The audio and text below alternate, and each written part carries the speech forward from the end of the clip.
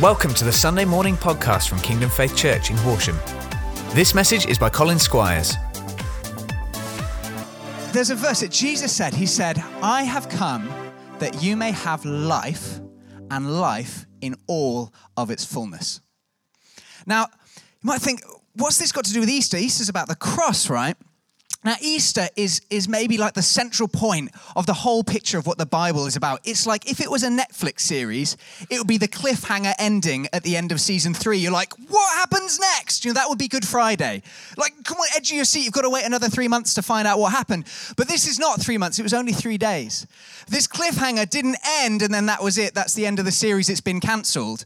No, but this next series starts with today, Easter Sunday. And all of this, all of the Bible, all the message of Jesus is summed up, I would like to say, in this. I want to ask you, what's the Bible all about? What's the message of Jesus all about? It's about this, giving. That God gave his son, he gave us life. It was his love for us. He's given us love, lavishly poured out, all this stuff. It's about giving. It's why we give Easter eggs and all that kind of thing at Easter. But if one of the things he's come to give us is life in all its fullness, what does that mean? Now, it wouldn't be a family service without a hastily thrown together game show-esque family take part time. So without further ado, let us start our game of Kingdom Faith's Family Fortunes. Now, I hope you all know how this works. I need 2 families. So, loosely families, about 4 people. It doesn't have to be a family. So, I need some younger ones, maybe some grown-up people. Fantastic. That's it. Just drag your unwilling parents up here.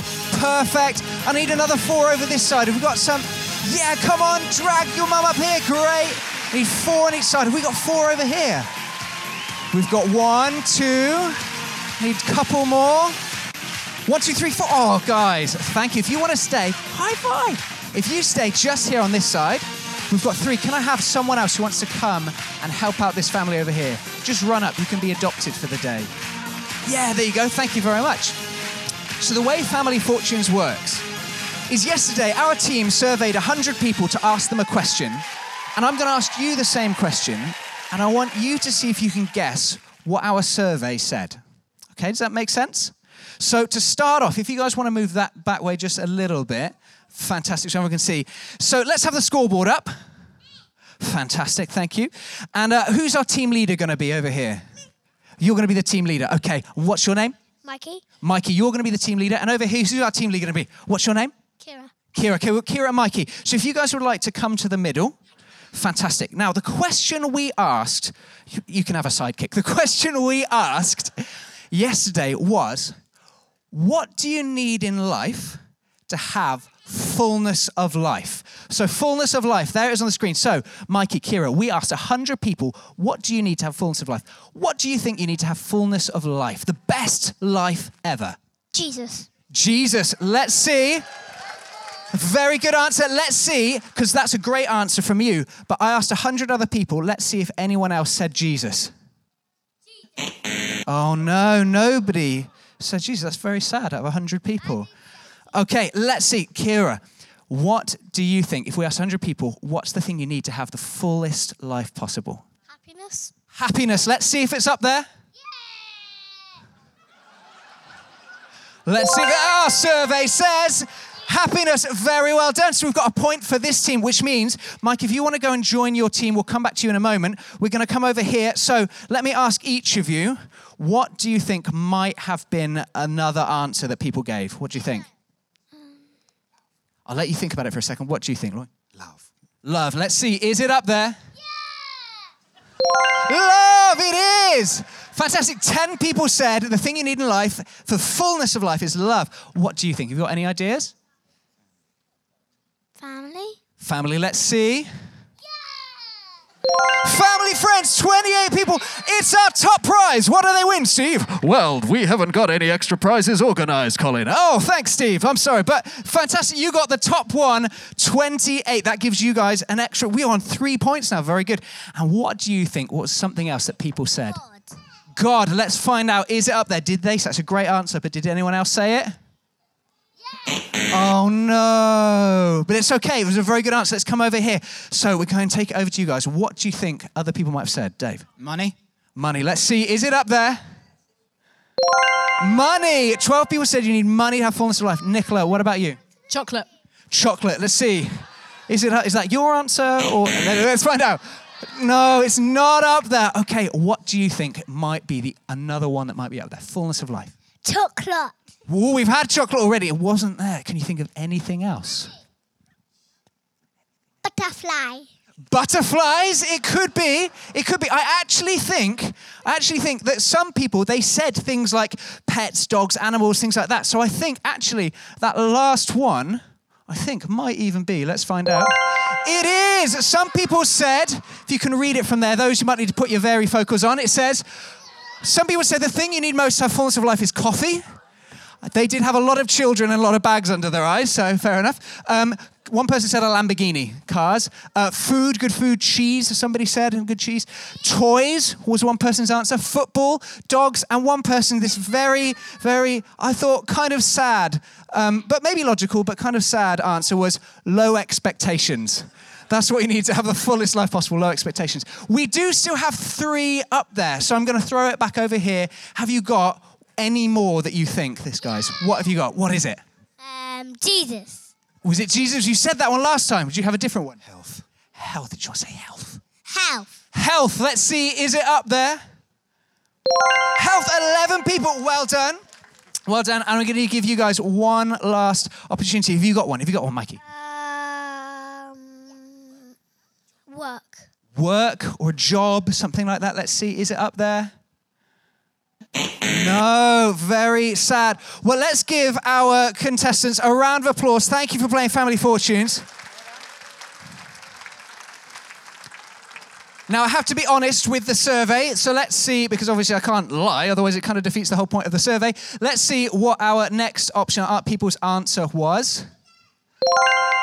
Some people, 2 people said meaning, 2 people said hope, freedom, holidays, fun, kindness, and what was the last one on there?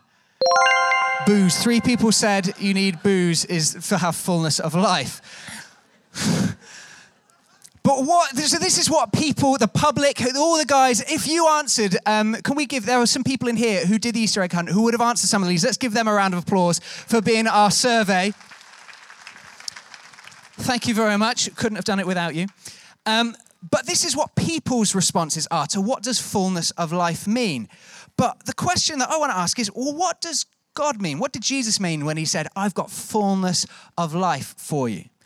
And it's funny because looking at it, in some ways, there are a lot of things that are reflected in what people say in actually what I think Jesus is talking about. And the reason I think that is because I think inside of us, all of us, there's like a God-shaped hole. He's made us to have his life fit perfectly. It's not a square peg round hole situation. It's like this hole that's missing, and what he's got fits perfectly. And it looks like not just family and friends, not just happiness or money or provision and health and love, not so much booze maybe, but it looks like something. And so when people say, I want family, one lady I spoke to, she said, and I said, what is it about family? She said, it's having someone to love. It's having someone that's more than about yourself. I thought that's really, really interesting. And I asked other people about, well, what about happiness? What does that mean? And I can't really explain it. And so what I wanted to look at was, what does the Bible say? What does Jesus want to say when he's talking about this life that he's got to give us? So I've got some Bible verses here. So the first one people said they were talking about was family. So let's see, what does the Bible say about family? What does the Bible say about family? There we go. So this is what God did. He predestined us and lovingly planned for us to be adopted to himself as his own children through Jesus Christ, in accordance with the kind intention and good pleasure of his will. God actually wants us to be in family, his family. So we've got kind of fullness of life that is family here on earth, but God's like, I've got this whole nother order of family, of fullness of life I want to give you. What else does he say about family? God sets the lonely in families. This is something that's on his heart. What else? I think we've got one more. So now you are no longer strangers and aliens. Rather, that's outcasts, not like, kind of aliens. Rather, you are fellow citizens with God's people and you belong to God's household.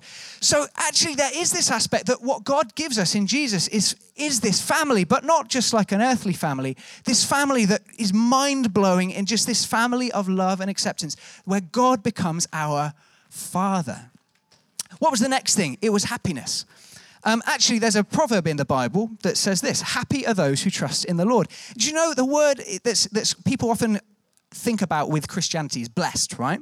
God bless you. Blessed are the meek. Blessed are the etc. Blessed, the word actually means favored that produces happiness. Or maybe a good translation would be happy, but not happy that's affected by the situation around us, but this kind of joy that doesn't matter about what is going around us. It's a joy that sees us through. So, but there is that in Jesus. What about, we've got another one. Bless, yeah, we've got another one. Money was next one. Now, this is where the Bible maybe is a little bit different. What Jesus has for us isn't a huge briefcase full of cash. But Jim Carrey, the famous actor, I'm sure you all know him, he once said, I wish that everyone could be famous and rich and could do all the things they ever dreamed of so that they could realize it's not the answer. And this is what the Bible says about money. It says that the love of money is the root of all kinds of evil. And it even says that people who they make it their sole purpose, actually, it's like they're stricken with all kinds of griefs. So the Bible says maybe money or the love of money isn't really it. But at the same time, Jesus does promise this: my God will meet all of your needs according to his glorious riches in Jesus. In Jesus, he provides for us everything that we need. The next one we had was health.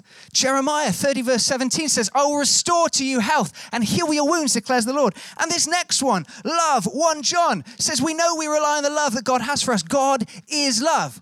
So all these things that these 100 people out there and so many others, as a great representation probably of our nation, are thinking, this is where I could find fullness of life. And Jesus is saying, and you can find all of that in me. All of it, but not just all of it to another level, another degree, and so much more. Peace, fulfillment, meaning. One person said, I think to have fullness of life, you need to have meaning or purpose. Another one person said, hope. And all of those things and so much more are found in Jesus. For me, low expectations are not found in Jesus. And Jesus actually turned water to wine on the booze one, but I don't think that's where he was going with that one at all. But for me personally, I have found in Jesus, I became a Christian at 17, and I found meaning and purpose and love and freedom and peace and a family and all of these things. And I would say, yeah, I live a full life, not because of what I've done, but because of what Jesus has done in me. But here's the really important thing to know. And I want to demonstrate like this. When I was about 10 years old, I went to school and we did, when you have like baking class, I can't remember what they call it. In America, it'd be home economics. And we learned how to make a Devonshire apple cake. Would you like to see it? It's delicious. There it is, Devonshire apple cake. And I loved it. And every week I would come home on a Friday and I would cook a Devonshire apple cake. And they were delicious. And each week they got bigger and bigger and bigger. And I remember about 5 or 6 weeks in asking my mum, how can I make an even bigger one? And my brother and I were eating the lots, and I think she thought, well, there's about half an apple's worth of fruit on it. It's probably good for them in a way. So she said you can make a tiered one. So just make 2 and then stack them on top of each other. I was like, yes, this is it. Double or nothing. Let's go big or go home. And I made the biggest Devonshire apple cake you have seen in your life. It was huge. It took like 3 packs of butter and 18 eggs and like a whole field's worth of flour, It was massive. And it came out of the oven and it smelled amazing. I chopped up all the apple, put it on the top, all that kind of thing. And I took this big slice and I sat down with it and I bit into it and I spat it out. It was gross. And I was thinking, what is so bad with this apple cake? It tastes awful. And then I realized I forgot the sugar. And my mum was thinking, you just cost me like a whole week's worth of shopping of butter, eggs, and flour. You're going to eat that. You don't want wasting that. That would feed a village. You're eating that. And so my dessert every day and my snack when I got home from school was this stale, like dry, tasteless, flavorless, just horrible Devonshire apple cake. And I tried to add sugar to it. I tried custard, I tried cream, I tried honey, I tried mushing it up with the honey and trying to add the ingredients back in, but it just never was nice. Because you can't take something that you'd already made and something that was missing and just try and add it in later. It's too late at that point. You know, it's just icing on the top of a really disgusting cake is still a disgusting cake. Do you know what I mean? And so I want to really emphasize this, that Jesus didn't come that we can just have a better life. He said, no, what you need to do to have this full life is take the old life, the life that you had before, and sling it.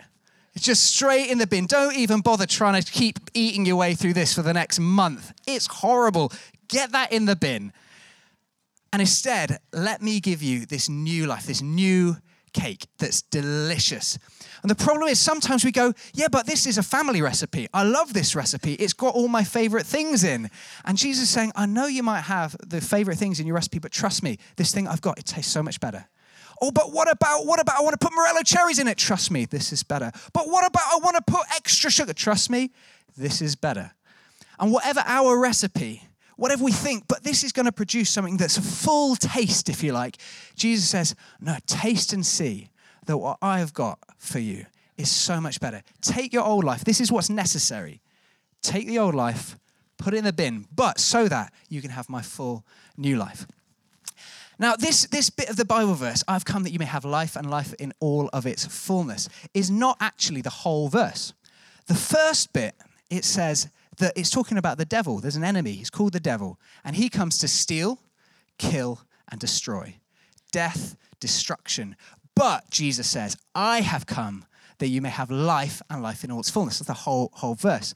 So on the one hand, we've got death. On the other hand, we've got life. And I wanted to just share with you a story of one time when I experienced something like this, of coming very close to death and seeing the life of Jesus and what Jesus does in a situation. And this story, I've not told this. In fact, I think I've only told this once before, recently. And it's partly because it's not all my story to tell. But something happened about 5 years ago. It was on the 23rd of December, just coming up to Christmas.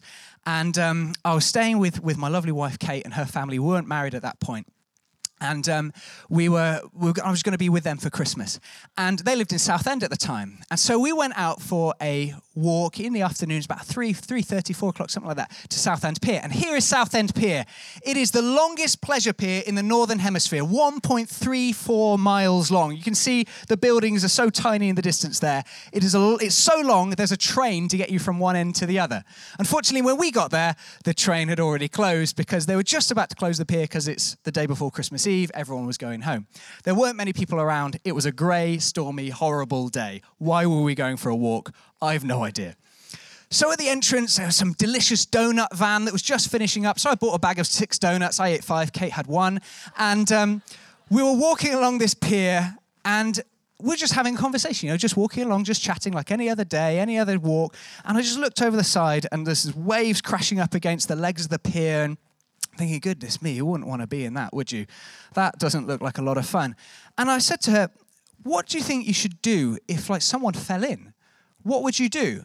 And she said, I don't know, what would you do? And I was thinking about it. I said, well, I think I'd take off my shoes because they'd be heavy. They'd only weigh you down. But I think I would keep on my socks and my trousers. I'd probably tuck them in to try and keep some warmth in your body, like a bit of a wetsuit, poor man's wetsuit.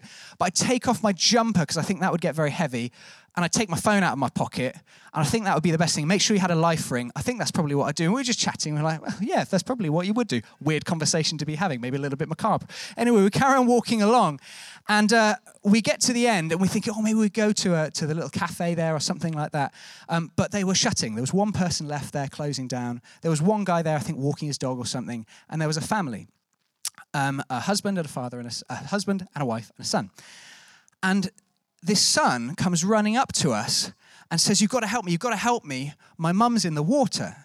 And we're saying, what do you mean your mum's in the water? My mum is in the water. Where's your dad? He's gone in too. And what had happened, this lady, she'd obviously been very sad for a very long time. And she'd climbed over the railings at the top of the end of the pier there that you can see. And you should never do that, should you? You should never climb over the railings. It's very, very dangerous. But she climbed over the railings and she fell in. And her husband obviously panicked. What he did is he ran down from the end of the pier, you can see. Background, you can see there's a little slipway that just comes down on the corner there into the water. And he came down and got in the water down there. But you can see what a long way it is from the end of the pier. So he was in the water and it was only a couple of minutes, freezing cold before he was too cold. And he was stuck. He couldn't go any further. He couldn't get back. He was quite elderly and he just wasn't going anywhere. And so we're thinking, what is going on? This young man is just out of his mind with worry and panic. His mum's off one end of the pier, his dad's off the other. What's going on? We go to the cafe and we say, quick, call the lifeguard. Banging on the door. There's one person left there, thankfully. Call the lifeguard. There are people in the water. Now, because it's the day before Christmas, all the lifeguards have gone home to be with their family. It's in the evening, so a lot of them have sat down and had a glass of wine or two. So trying to find active voluntary lifeguards who could get there in time was proving to be very difficult. But there was this one guy with his dog, and he was calling and on the phone to them and saying they're on their way. So we're just calling over to the woman. Let's, for the sake of the story, call her Carol, and say, Carol, it's okay. The lifeguard's on their way. Just keep swimming towards us. Are you doing okay? Just trying to keep her engaged and talking to her. She'd gone in and she immediately had thought, this is a bad decision, this is a bad idea. And she was crying out and she was panicked and she was saying, help me, help me, help me. So we throw a ring out to the father and hope that he can get to it because he's drifting out. There's a current that's taking them further and further away. So we just throw one. Thankfully, he manages to get to it. But we throw her a ring and she's just so tired she can't swim to the ring.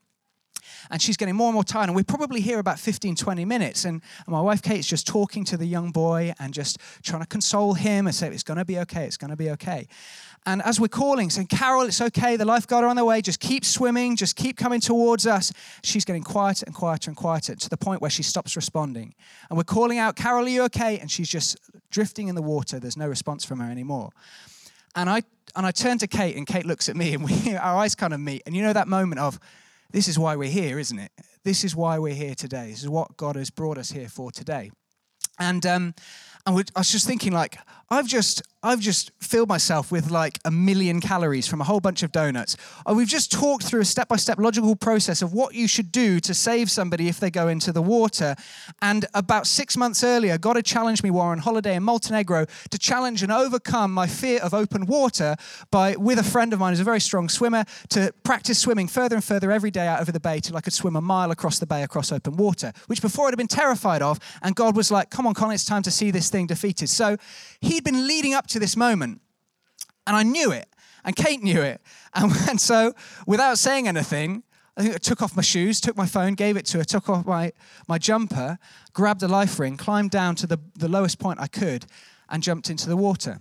And I went out to this lady, and by the time I get to her, she's floating on her back, she's not responsive, I can't hear any breath. And so I'm just wrapped my arms around her, and I'm just, trying to get as much water out of her as I can and hitting her chest, and she starts to cough, and a little water comes out, but she's still barely conscious. And so I'm just trying to rub her chest, trying to keep her warm, just holding her to myself, just saying, come on, Carol, it's going to be okay. God's in this. And I'm praying over her, and I'm just saying, Jesus, you've got to get us out of this mess. I know that you're in this, but you've got to save us. You've got to help us. Because, by the way, the last thing you should do is ever get into the water. I want to stress that is not the right thing to do. It ends up putting yourself in danger, and then there were 3 people in the water in danger of hypothermia and death rather than 1. You should leave it to the lifeguard. But I knew God was in this. And so we're drifting further and further away from the pier as the current's taking us out. And I'm swimming as hard as I can to try and stay close so that we can stay, so the lifeguard will know where we are. And we keep shouting, yeah, we're doing okay. And I keep saying to Carol, come on, it's going to be all right. You need to go and look after your son. I'm praying for her. I say, Carol, I don't know if you believe any of this stuff, but I do. And just praying, Jesus is going to sort it all out. It's going to be okay. And she starts to, bit by bit, to wake up, become more conscious. But as she does, she gets more and more panicked. And she starts just beating her arms around. Her head goes under the water again and comes up. And so I make probably the worst decision. And I think, if I can get this ring on her, then she'll be okay. So I take the ring off and I put it over her head and manage to get her arms through. And then she's sort of floating with her head out of the water. She's okay, but what she starts doing is pushing me down, in her panic, trying to stay above the water. And she's pushing my head under water, which is very, very cold. It was 23rd of December in the Thames. And it's very, very cold. And I start to think, Was this the best idea I've ever had? I'm not really sure. And I'm starting to get more and more tired, more and more cold, further and further out. And I just say to her, right, this is it. Something's got to change because otherwise I know this could not end well. And I say to her, I say, Carol, I want you to agree with me right now. I'm going to pray because God is going to deliver us from this. Jesus' name, right now, the lifeguard is going to come and God is going to rescue us. Amen. And I was like, come on, Carol, say amen with me. And she's like, all over the place. And at that moment, the moment I say amen, two things happened at the same time.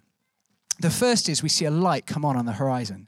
It's the light of the hovercraft that's coming out of the lifeguard to save us. But it's still a long way out. It'll still probably be another 5 minutes before it gets to us. And I don't know if we've got 5 minutes with her pushing me down and under the water and things.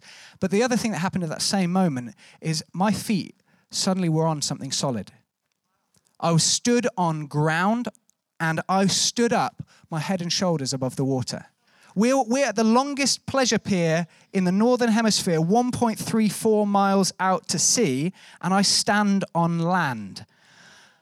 That is God. That is God. That doesn't happen. Like a submarine happened to come out. Oh, what? I don't know. I stood on ground and I was head and shoulders out of the water and she wasn't pushing me anymore. I was able to hold her up. And a few minutes later, the hovercraft came. And as they came, I was able to lift her out of the water into their thing. They're looking like, what is going on here? But it's okay. Get her in. Get her in. They grab me and they rescue us both. Thank you, Jesus. I think that deserves a round of applause to God because, He worked a miracle that saved us both. And I knew he would because he'd already spoken. I knew he would. But the reason I tell this story is because when Jesus says, I've come to give you life and life in all its fullness, it's not some kind of intangible, like happiness. It will just be nicer kind of life. The life that he gives is tangible, is present, is real, is miraculous, and is now. That in our times when we're in utter distress and there's nothing we can do, we call on the name of Jesus, and there in life, he works a miracle. Also, it's a picture of this difference. It's not kind of life or a better life. It's death or life. The devil wants to steal, kill, and destroy, but Jesus come that you may have life. Now, Jesus didn't dive into the sea to save us, but kind of metaphorically, that's exactly what he did. He was in heaven, and he made the decision, I love you, and I can see that my people, the people that I love, they're drowning in what the Bible calls sin. In their own self-effort, in their own selfishness, their own pride. I put my hand up and say, that was my life. And Jesus, he dove in, not with a life ring, but with the cross. And he came and swam out to every one of us and took us by the hand if we're willing to take it and says, come with me, let me pull you out of this sin, out of this sea of lostness that you've been in. Let me pull you out of that and put your feet upon the rock that is the life that I have for you, that's not shakeable or changeable, where you won't drown when you're stood on dry land with me. And so this is the picture of the life that Jesus has for us. Not just rescued, but rescued and then given something incredibly new that nothing else could ever touch. I'm going to ask Toby and Tim to come up. I'm going to ask us to stand up this morning on Easter Day.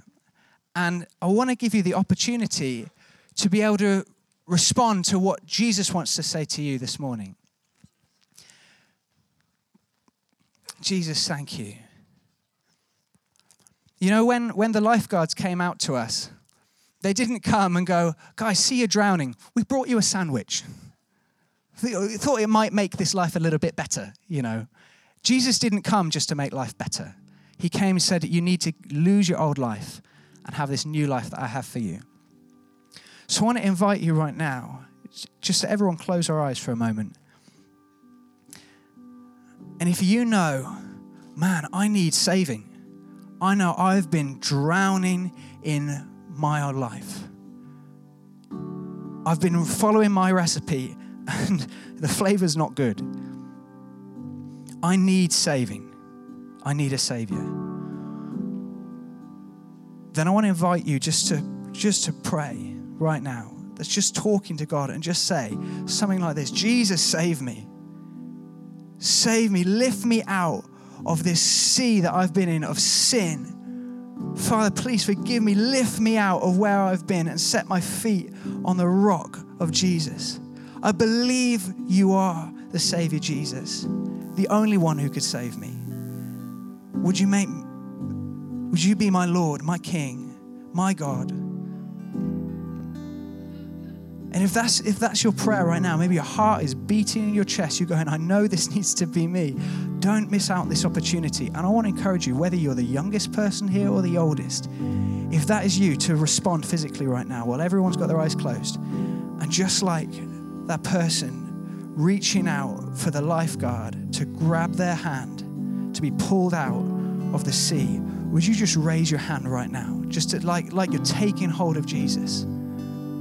That is awesome. Thank you, Jesus. Just you reaching your hand up and you're taking hold of his hand saying, Jesus, thank you, you can save me. Thank you, Jesus. Thank you, Jesus. That is awesome. Thank you, Lord. Thank you, Lord. Now, equally, if you are a person who, maybe you're a Christian already, and God's been speaking to us about people who don't know God, about people who have need, about the people around us, and we've been on the pier, so to speak, and God's saying, go save this, go help this person, go jump into their situation. Father, let's just respond right now as well. Just say, Father, forgive me for where I've sat in safety when there are people around me that need help. Father, thank you that you send me and you always are going to be able to lift us out of every situation, that you go with me. Just make that decision right now. Jesus, even today, even this week, there's a situation you need to get involved in and just go and take love and peace and just go and meet a need. Thank you, Jesus. Now, if you're one of those people that lifted your hand up and took hold of the hand of Jesus just now, I want to tell you that is the most incredible first step you could take into this life that Jesus has. And as you prayed it, it's like he's taken your life and he's set you on the rock, but you're still dripping wet. You've still got these old, cold clothes on. And what he wants to do is say, let's get rid of all this old stuff, this old clothes, and put this new robe, this new life I have on for you. That is what the Bible calls repentance. And if that's for you, like, I know Jesus can save me, and now I want to get rid of all the old stuff and step in the fullness of life that he has for me, then I encourage you, if you came with someone, just give them a nudge right now. Just say, yeah, I just did that. And I would love it if you would come in and just tell me that, and I can help you, talk to you about that next step, about what is repentance, what does that mean, all those kind of things. We can talk about that. But for those of you who just lifted your hands, that is the most amazing first step. There are two Bible verses that I love. The first is when Jesus says the kingdom of God is at hand. It's an arm's length away. The other was when it says God's arm is not too short to save. He'll never reach out anywhere. You can never be anywhere where he reaches where he can't quite get to you. His arm is not too short to save. So whether you pray this morning or you want to pray this evening or sometime next week, next month, next year, I want you always to remember that God is always at hand the moment that you call upon his name. Thank you, Jesus. Thank you for listening to this Kingdom Faith podcast. We trust it's been an encouragement to you. For more information and resources from Kingdom Faith and our other audio and video podcasts, please visit www.kingdomfaith.com.